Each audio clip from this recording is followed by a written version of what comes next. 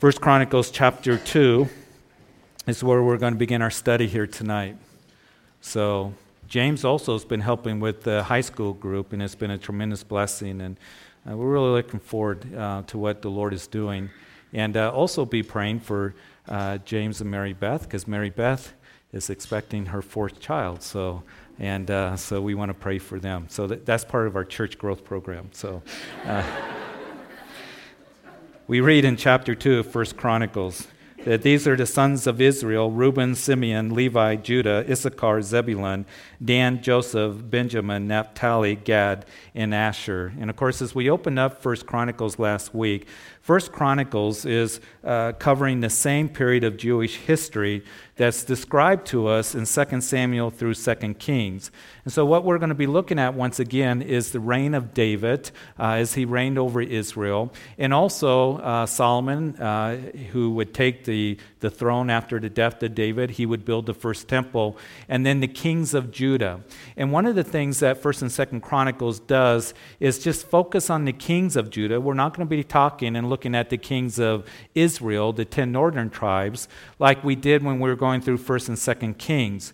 And also, as I mentioned last week, that 1 and 2 Chronicles has a little bit different perspective than 1 and 2 Kings, and that is that the books of 1 and 2 Kings had more of a political perspective on the stories that are being told. What we're going to see is we see these stories being reiterated once again, that it's more of a spiritual perspective. And that's what I like about 1 and 2 Chronicles so much, that we get a little bit more detail what was going on spiritually in the nation and with these kings that were ruling over Judah. So in the first 9 chapters of 1 Chronicle, what we have here is a lot of genealogy, a lot of names. And as I mentioned last week, that these names are recorded here in the scriptures in 1 Chronicles, and you'll see more genealogy later on and also in 2 Chronicles. But genealogy was very important back in ancient Israel. God doesn't give these names just to fill up space, but there's a reason for it. First of all, inheritance was very, very important. Inheritance that would pass through the family, so they would keep track of genealogy. And of course, as the children of Israel went into the promised land, as you read in the book of Joshua, you see the different tribes that are there, the different families that are mentioned. And so as the nation began to grow, inheritance was important. As you were given an inheritance of land, to pass that inheritance on to your family. So genealogy was the record in which you could keep, and then also it was very hard to lose that land, and some cases you did lose it, and then it would go to a kinsman redeemer to be able to stay in the family, and there was options for that original owner or the family to get the land back. So all that was helpful to know the genealogy. Second of all, we know that we're going to see that the tribe of Levi is going to be mentioned a lot, the genealogy here, and we know that the tribe of Levi, that out of that tribe was the priestly tribe. Out of the direct descendants of Aaron came the priests who did the work of the sacrifices and the work in the tabernacle and in the temple. When Solomon built his temple, they were the only ones that were allowed in the tabernacle or in the temple, and they did the service that is prescribed to us there in the book of Leviticus. And only, again, the direct descendants of Aaron were allowed to do that. And then the rest of the families of the Levites would assist in the ministry, assisting the priests, and they had certain duties that were given to them that are given to us there in Numbers chapter 4. And also, as we're going to see here, we're going to have a little bit of a look at some of the other duties that they did, particularly when they built the temple. There's gatekeepers, there's musicians, there's those who did the washing of the pans, those who worked with fabric and all that. There was a lot that was being done, and so the Levites were ones that had to keep careful record of their genealogy, because you weren't allowed to do those things unless you were in that tribe and of Levi, the priestly tribe. And so that was an important reason why genealogy. And then also, as we discuss, that those who were hearing the claims that Jesus was the Messiah, that we know that the prophecies said that he would come from the line of David and also that he would come from the tribe of Judah. And so they would be able to look at the genealogy of Jesus and see that he fulfilled those prophecies, and it would help the skeptics realize that Jesus did fulfill the prophecies of Messiah, including the genealogical records that are described to us, that he would come from the line of David and also from the tribe of Judah. And that's what the rest of chapter 2 begins to tell us about, from Judah, the genealogy, to David. And as we started out chapter 2, and again, I'm not going to go through and read all of these names. We're just going to survey these chapters, and I think we're going to learn a lot as we do look at some of these names that we're going to highlight. But of course, as we read in verse 1 of chapter 2, that the sons of Israel, and Israel again, another name of Jacob. You recall that in Genesis chapter 2, we ended last week talking about how it was Jacob. His name means heel snatcher.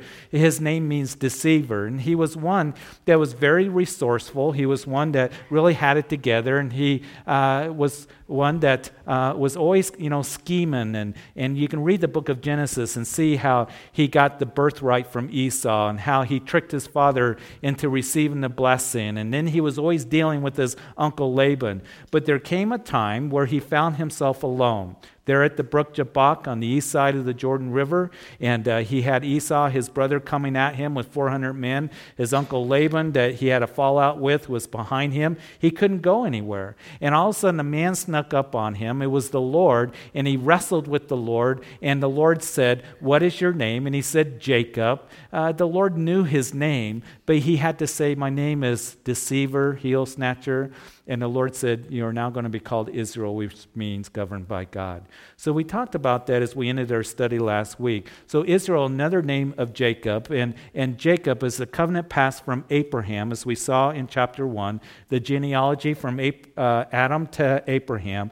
Abraham, who is the father of the Jewish nation, where the covenant would go through, but also he would have a son with Hagar, Ishmael, who is the father of the Arabs. And then as we saw that Abraham had a son, Isaac, and Isaac had twins, Esau and Jacob, and the covenant would pass through Jacob. And Jacob would have 12 sons that are listed here, what we read in the two verses of chapter 2, 1 Chronicles, and they are the patriarchs to the 12 tribes of Israel.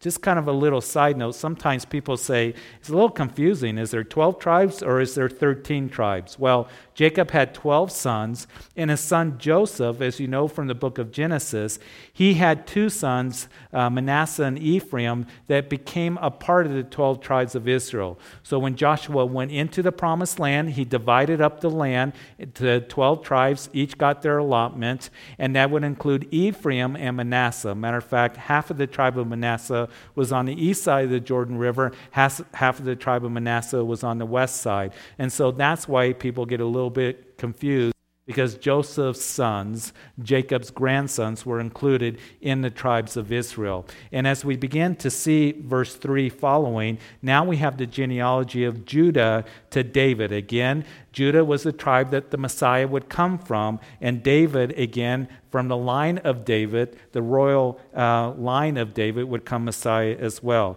So we read in verse 3 that the sons of Judah were and Onan and Shelah, and these three were born to him by the daughter of Shua, the Canaanitess. The firstborn of Judah, was wicked in the sight of the Lord, so he killed him. And verse 4, and Tamar, his daughter-in-law, bore him Perez and Zerah. All the sons of Judah were 5. So here we have this genealogy where the Messiah is going to come from this tribe.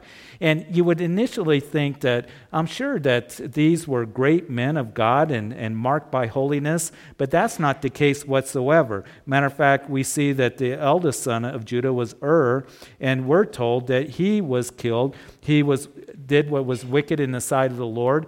We know that Genesis chapter 38 tells us that as well. And then also his second son, Onan, that was born to him, he did wickedly as well, so God ended up striking him. And then there was Shelah that was left. And you know that according to the law, if you married somebody and you did not have a son for the inheritance to continue, any children, and as you were married, if the husband died, what happened is that the widow was to marry his brother and have a child with, the dead husband's brother, so he could carry on the dead brother's name. So that's what was happening here. Marries, Tamar, and they don't have any children. So he ends up dying. So, hey, you need to marry Onan, and they don't have any children. And so it was go to Shelah, as you read in chapter 38 of the book of Genesis. Judah says, he's too young for you to marry and have a child with. So here is Tamar. She's barren. She doesn't have any children. She realizes that Judah is not going to give, the third brother to her as a wife to have the son, to be able to carry on the inheritance of her first husband. And so what she does, as you read that chapter, is that she dresses up as a harlot. She knows that Judah, her father-in-law, is going to be passing through this area. She's told that. She heavily veils herself. She's there on the road, and Judah comes by, and what does Judah do? He gives in to the temptation, and he asks for her services, and she says, what are you going to give me? Well, I'll give you a goat, but I don't have the goat with me, but I still want to have relations with you. And so as he says that, she says, well, give me a down payment. So he ends up giving a seal and his cord and his staff as a down payment, and then he leaves.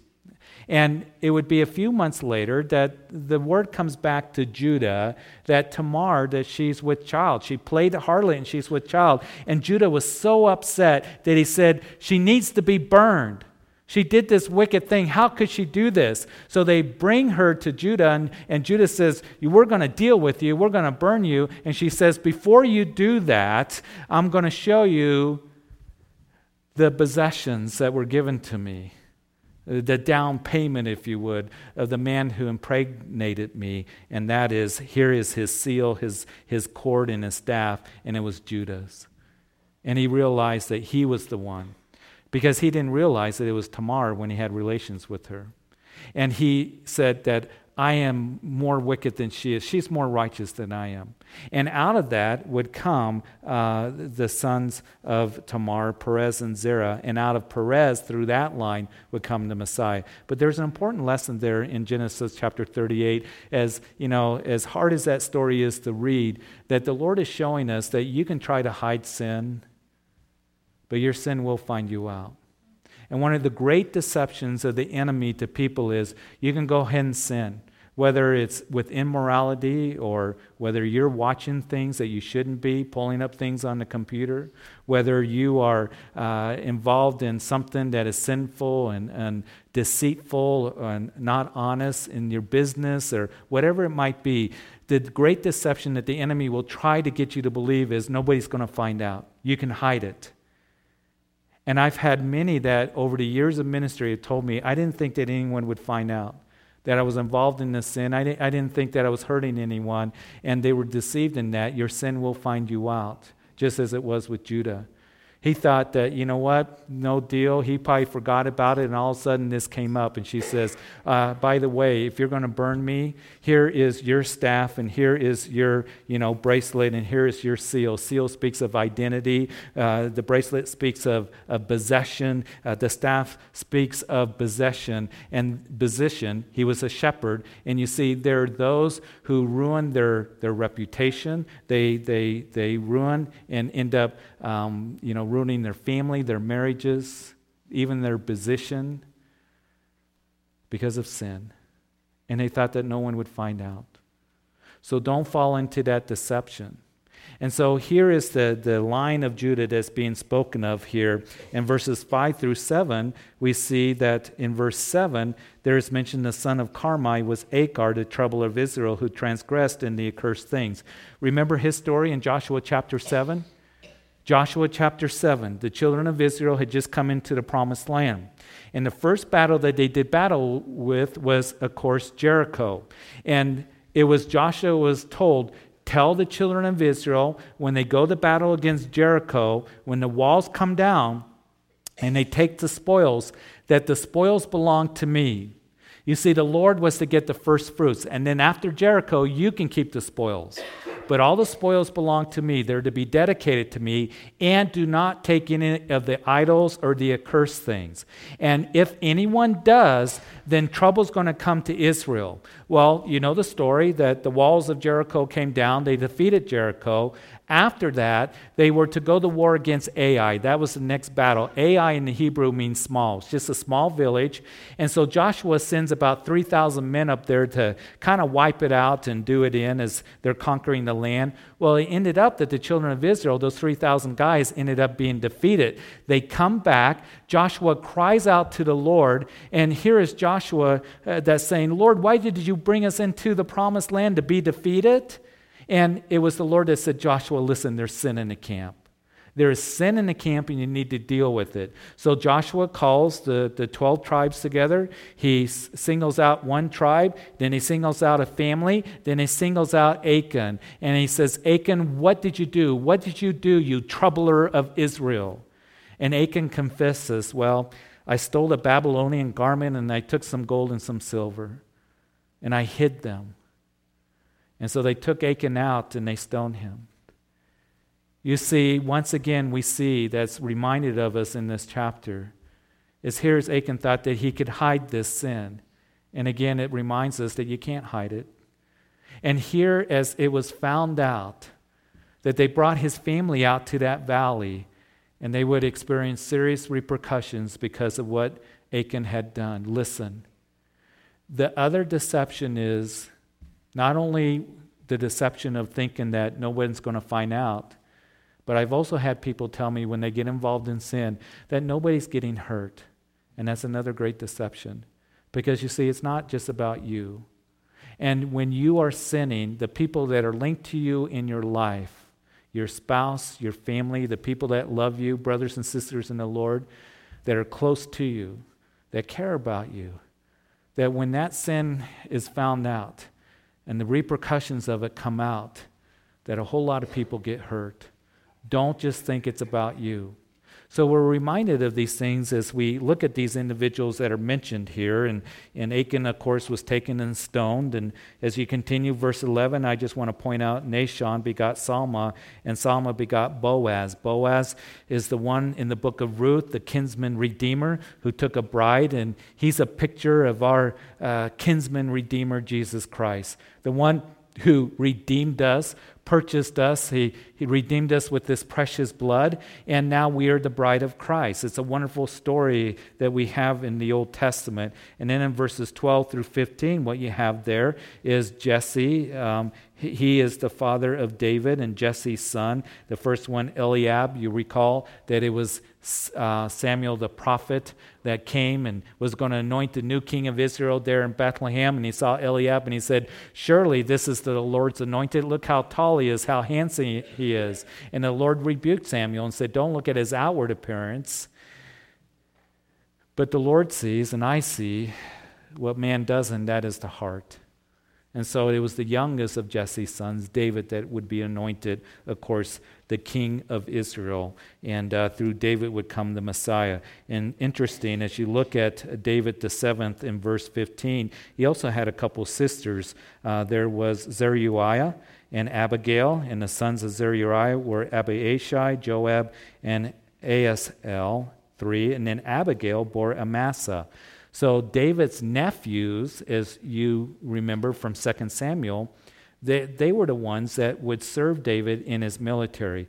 Joab, his nephew here, born to Zeruiah, David's sister, he's the one that commanded David's army for many, many years. He was a great warrior, but he was also kind of a loose cannon, if you recall, particularly from 2 Samuel. He kind of did what he wanted to do. And we also know that Joab, he ended up killing David's son, Absalom. Absalom, who came along in 2 Samuel chapter 18, he usurped the throne from David, stole the hearts of the men of Israel away. He came to sit on the throne of Israel. David had to flee Jerusalem, and it was Joab that ended up going with David. So it was Absalom and the men of Israel that went to war against David and his mighty men. And David told Joab and the others, listen, do not kill my son Absalom. But Joab ended up doing it. He ignored David's orders. He killed Absalom. And because of that, we know that David ended up firing Joab. But what is interesting is that he replaced Joab with his other nephew who was born to Abigail, Amasa. Amasa mentioned there in verse 17. Now, what's interesting about it is you might recall that in 2 Samuel chapter 18, who was leading the troops for Absalom? It was Amasa. And why David would take this nephew who was sided with his son to come against him, no one really knows. But he was so mad at Joab, he said, Amasa, you end up taking the troops. Well, what ended up happening is Amasa delayed in gathering the troops for a problem that would arise because Amasa really wasn't with David, and we know that Joab ended up killing him. So there's all this that was going on in David's family. And then we see in verses 18 through 23 the family of Hezron, and then also we see in verses 25 through 41, the family of Jerahmeel, and then you have the family of Caleb in the rest of the chapter. And again, the names that are there, I'm not going to go over it. This Caleb here that's mentioned in verse 42 of chapter 2 is not the Caleb that is mentioned in the book of Joshua, that him and Joshua were the ones that were the only ones that went into the promised land that came out of Egypt. All the rest of them died out in the wilderness. Chapter 3, what we have here is the family of Judah that is mentioned here. And we see the family of David that actually in chapter 3, the family of David that is mentioned there. And in this, we see that first it is mentioned his wives that were with him in Hebron, as you go to verse 4 of chapter 3. These 6 were born to him in Hebron. There he reigned 7 years and 6 months, and in Jerusalem he reigned 33 years. In other words, when David was king, he was king for 40 years. 7 years in Hebron. In Hebron he had 6 wives that are mentioned here in the first 3 verses of chapter 3. And there were 6 sons. There was Ammon, who was the oldest of David's son. And Ammon, you recall in 2 Samuel chapter 13, he ended up raping his half-sister Tamar. And he ended up being killed by his brother Absalom, his half-brother Absalom. The second one listed here is Daniel. We don't know anything about him. Either he died at a young age or he was totally ungodly and is not mentioned.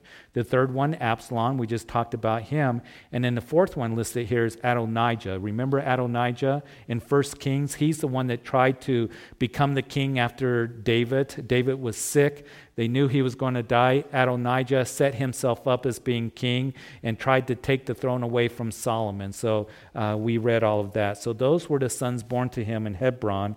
And then those born to him in Jerusalem, and you can go through there. But we have here, born to him from Bathsheba, or Bathshua there in verse 5, Solomon and Nathan. Now don't confuse Nathan with Nathan the prophet. But here's an interesting thought. Here's Bathsheba, you know the story, 2 Samuel chapter 11, how David sinned with Bathsheba. And who was it that came to David and told him that story to where David would confess his sin? It was Nathan the prophet, wasn't it?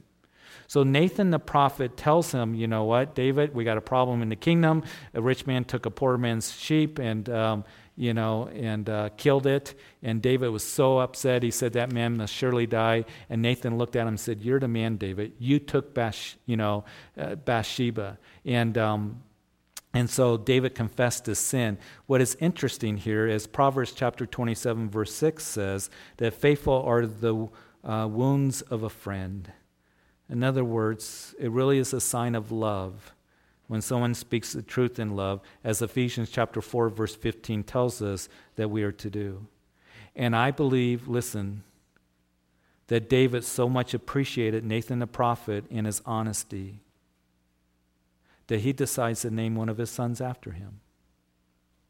Sometimes we're afraid to go to a brother or sister and in love tell them that, you know what you're doing is sin, or this is wrong, or your attitude is all wrong, or to bring correction and rebuke to them. And we are to do it out of love, that they may confess it, that there may be forgiveness, there may be restoring that relationship and closeness with the Lord once again.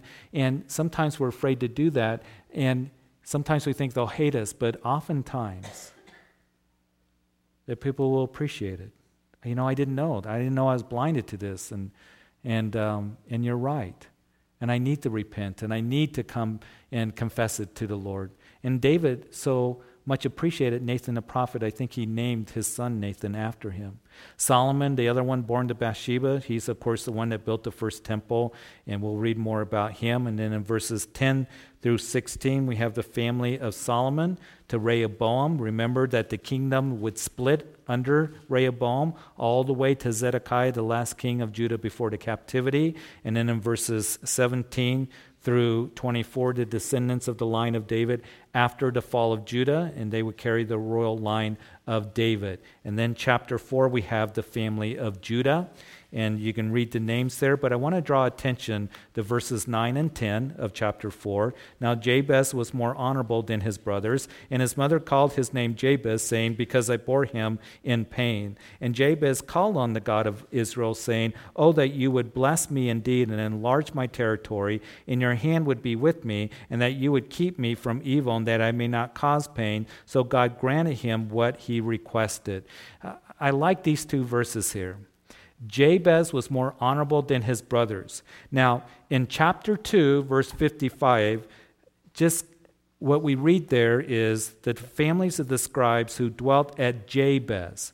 So there was a town, there was a village in Israel that was named Jabez.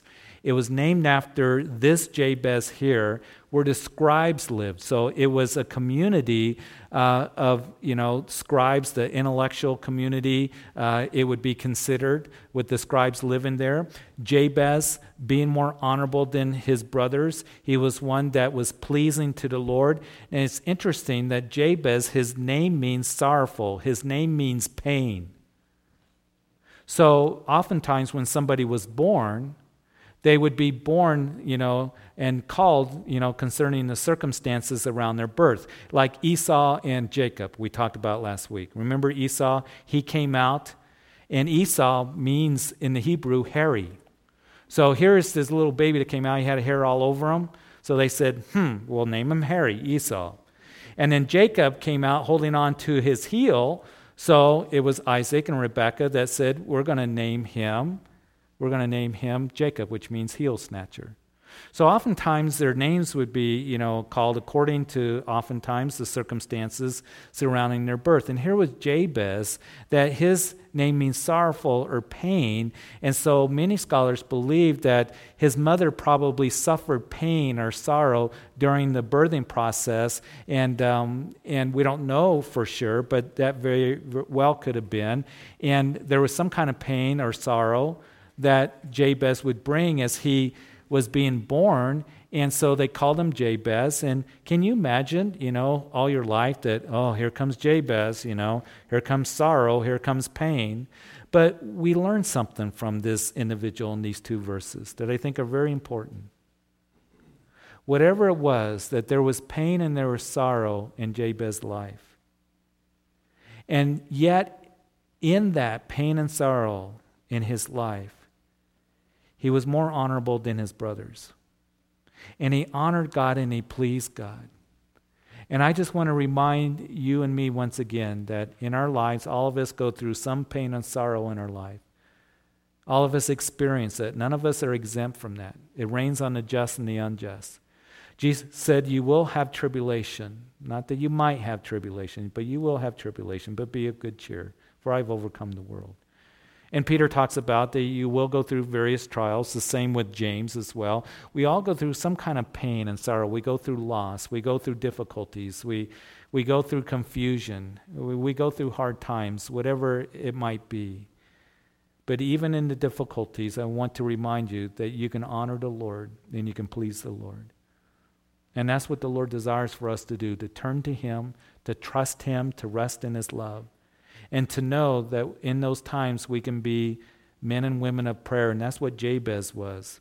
He honored the Lord and he pleased the Lord because he was a man of prayer. And you read that prayer in verse 10, "Oh, that you would bless me indeed and enlarge my territory, that your hand would be with me, and that you would keep me from evil, and that I may not cause pain." So God granted him what he requested. Now, a lot of you know that several years ago, there was a popular book that was out that was called The Prayer of Jabez, and it became very popular.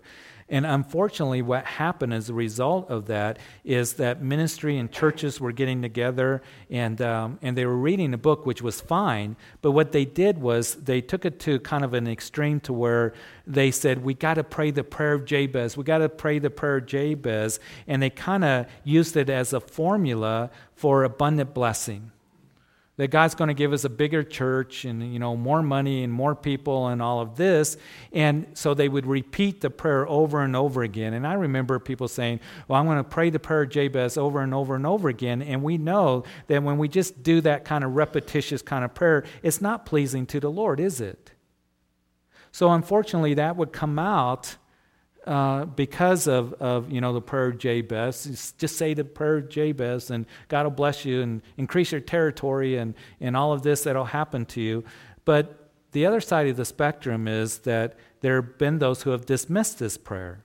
And it really is a wonderful prayer that we can learn from.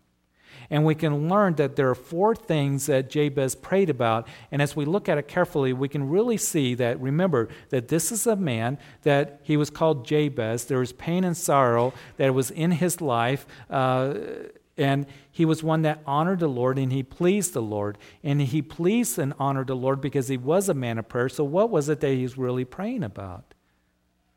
He first of all said, "Oh, that you would bless me indeed." And what happened is some took that to mean that the Lord blessed me indeed, certainly with health and prosperity and great worldly success. Why is it when we see that there are those godly men in the Scriptures that are praying, "God bless me," that we automatically attach a material, worldly thing to it and priority? Of course, the Lord is going to bless with health and wealth and you name it and claim it and prosperity and worldly success. I'm not saying that God can't bless us materially, but it's always the priority when we see that the Lord desires to bless us, that He desires to bless us in the heavenlies. He desires to bless us concerning our relationship with Him. He wants to bless us with joy, with peace, with direction, with strength, and with wisdom. He desires for us to experience that abundant life, and that abundant life includes just a closer relationship with Him. Bless me, Lord. And that blessing can come even as we see from Jabez and as we learn from Jacob as we talked about him. Blessing can come in the times of pain. As Jacob would be wrestling with the Lord there in Genesis chapter 32, and Jacob said, "Bless me. I won't let you go till you bless me." And the Lord touched the hip of Jacob, and it came out of socket. Now, any of us that have had a joint come out, that it's very painful, and that would be very painful for Jacob. But Jacob, you are now going to be Israel, and Jacob had to lean on a cane because his hip came out of joint, but he was learning to lean on the Lord more and more in his life, and to come to that point of Israel governed by God. And that's a blessing. Anytime that we come to the point of, Lord, I want to trust you more and learn more about you and live in your love, and Lord, just walk in your wisdom, that is blessing and true blessing. And I believe that's what Jabez was praying about. Lord, I want to know you more. I just want to be one that walks in your ways. I want to walk in what you have for me, in your strength and in your wisdom. Even if there's pain in my life and sorrow in my life. And it's in those times that we can turn to the Lord and grow in a deeper fellowship and relationship with Him. Second of all, enlarge my territory is what he prayed, as we see in verse 10 here. Was Jabez praying for a bigger home and a faster camel or whatever it might be? It's interesting when you read the Hebrew here, Adam Clark and Matthew Poole and some of the other scholars, they conclude that what he is really praying here is he's praying for something that would include, greater dangerous service for God. In other words, enlarge my territory. So what they believe is what he was praying for is that enlarge my territory with disciples, with godly individuals, and to drive out those who are sinners, those who are unholy. He would pray, Lord, enlarge my territory, to drive out the wicked, perhaps the Canaanites, and advance the cause of godliness. He had a city, that's why I mentioned that the family of the scribes who dwelt at Jabez, these were men who were dedicated to the Lord and to the word of the Lord. Enlarge my territory.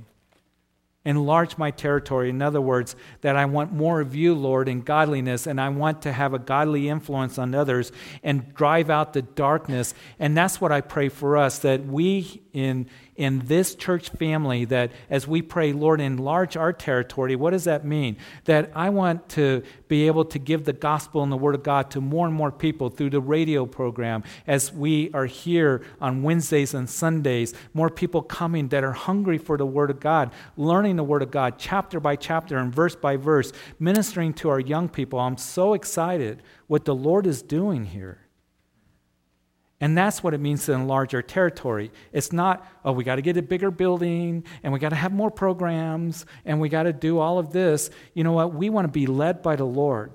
But more than anything, we want to storm the darkness. And what my prayer is as we're on the radio airwaves, that as you go out and minister, that as we are committed to teaching the Word of God, that we're storming the darkness. And that we are helping people to grow in the Lord and grow in His Word and encourage people and encourage our young people. That's why we take our youth so seriously. That's why I'm so excited about opportunities to minister to more kids, because Satan is working overtime on our kids, and there's so much darkness that is out there. I want us to expand our territories. Lord, give us more to minister to, that we may be able to grow them in the Lord and encourage them. People coming to Christ, getting saved. It's absolutely wonderful to see the Lord doing that. So that's what we want to do. We want to influence others. And I pray that for your family, that you would be a godly influence to your kids and to your grandkids, bringing godliness to them and holiness, as we talked about in our series on the family last month. That we would say, Lord, enlarge my territory. Lord, in other words, I don't want the darkness to come into my home, but I want to leave a godly inheritance to my family, to my kids, whoever's linked to me in my life. Thirdly, we see that he prayed that your hand would be with me. Isaiah chapter 59, verse 1, behold, the Lord's hand is not shortened that it cannot save, nor his ear heavy that it cannot save. God's hand being mentioned here, it speaks of provision, it speaks of protection, it speaks of him working in a mighty way. Remember on Sunday, as the gospel is going to the Gentiles, and Antioch revival breaks out and people are getting saved. And you remember that we read, because the hand of the Lord was working there in Antioch. And I love to see the hand of the Lord that's working here in your family, in your life individually. I love to see the hand of the Lord working in this church family. It's absolutely amazing. As people are growing in the Lord and coming to Christ, and people are wanting to get involved in ministry, our young people are excited. And that excites me. And to see that our young people are wanting to go to the mission field, wanting to get involved in ministry, wanting to serve, is such a tremendous blessing. The hand of the Lord is working in this place. So we need to be praying. We need to continue to keep our eyes on the Lord, because I believe he wants to do so much more, especially in the days in which we're living in. There is so much darkness that is out there, that the Lord wants to work in this little fellowship, desiring for people to come to Christ and to know Christ and service for Christ. So the hand of the Lord that was working, that's what he was praying for. And then fourthly, the fourth thing, keep me from evil that I may not cause pain. As we started out our teaching here, there was Judah, there was Achan that caused pain to their family because of sin. Sin causes pain, not only to you, but to others. And what my prayer is, and what your prayer I know is that we would be ones that I don't want to cause any more, I don't want to cause pain. I don't want to cause pain. Jabez my name is pain and sorrowful. I don't want to cause it to others. So, Lord, I want to live in holiness.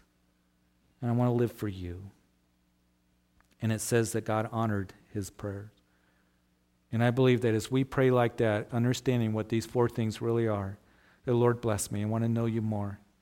I want to draw closer to you. I want to be guided by you. I want to experience that abundant life.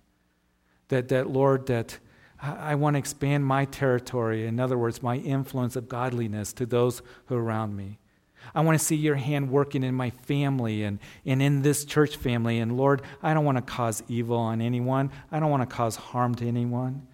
And especially, Lord, I don't want to hurt your heart, because when we do sin, we hurt the heart of God.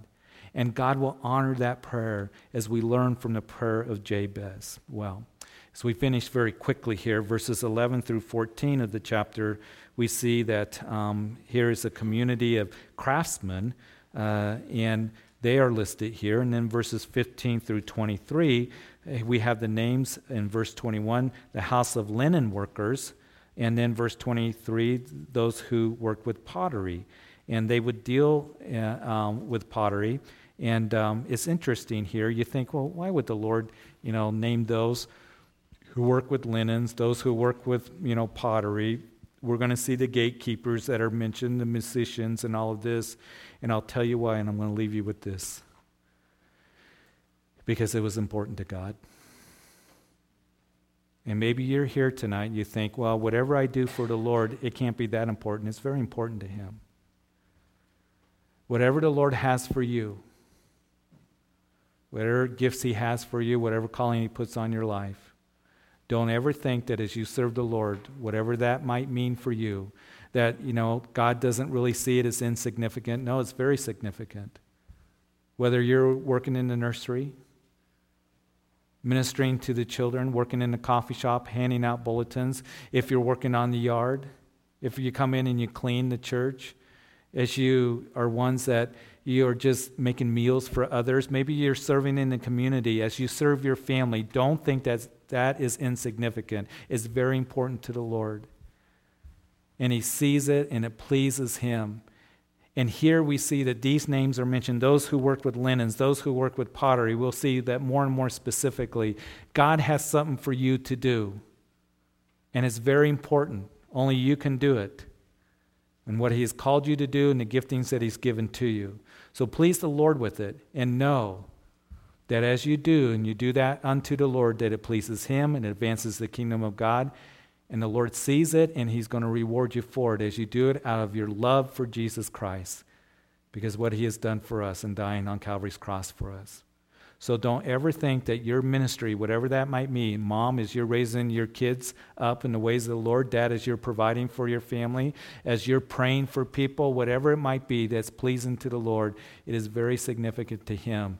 And he loves to see his people furthering the kingdom of God, whatever he has for you. So the body of Christ, so that we can work together and function in the way that we're supposed to. Well, we're going to end there. As Father, we thank you so much for just these names that are here and just highlighting a few names and learning from these chapters. And Lord, I just pray that tonight, that as we close here tonight, I thank you again for this opportunity to be here and study these things. And as we look at the genealogy from Judah to David, and then David, as we will see, that came our Savior, Jesus Christ. And I thank you for the work that he did in going to Calvary's cross for our sins. And Father, I just pray that tonight, if anyone is here, that one of the other lessons that we can learn is our names are important to you. You know our names. And you desire for us to have our names in the Lamb's Book of Life. As we come to you in faith and trust, knowing that we have a need for the Savior of the world, Jesus Christ. That all of us have sinned and fallen short of the glory of God. But Jesus came and died for our sins. And I just want to pray, if there's anyone here tonight, or if you're out in a coffee shop, if you've never surrendered your life to Jesus Christ, that we want to give you an opportunity to do that. Maybe you're here tonight and you don't know for sure if you were to die, if you would go to heaven. Or if your life came an end, you don't know if you're right with God. Get right with the Lord tonight. Today is the day of salvation. He loves you. And it's faith and trust in Jesus Christ and who he is, the Son of God, and what he did for you. He died on Calvary's cross for your sins, knowing that we've all sinned and fallen short of the glory of God. We can't make it to heaven on our own. You see, it's the law that declares us guilty. And we cannot earn our way to heaven. It's a free gift. As you give your faith, put your faith and trust in Jesus Christ and come to him, and him alone.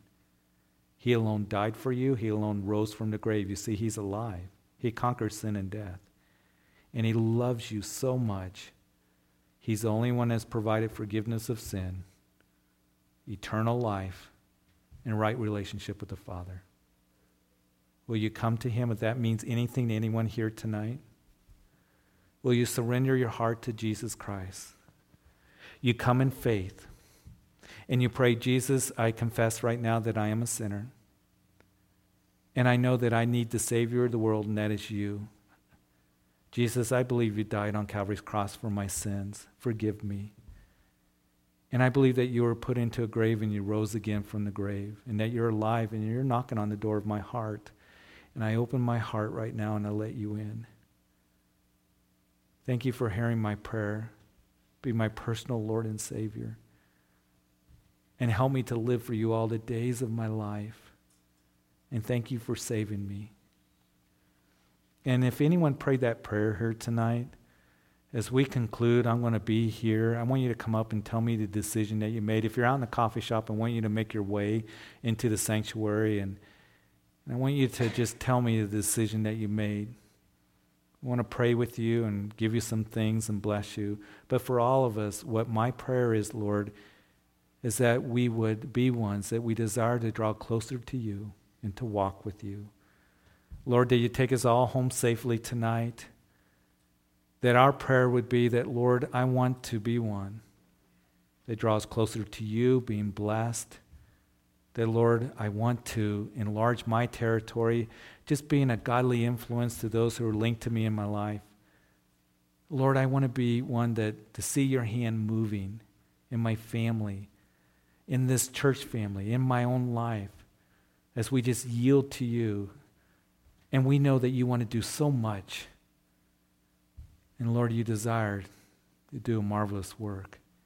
And Lord, that you would be one that, Father, that we would walk in holiness. And we don't want to cause pain to you or to anyone else because of sin, disobedience, because of rebellion.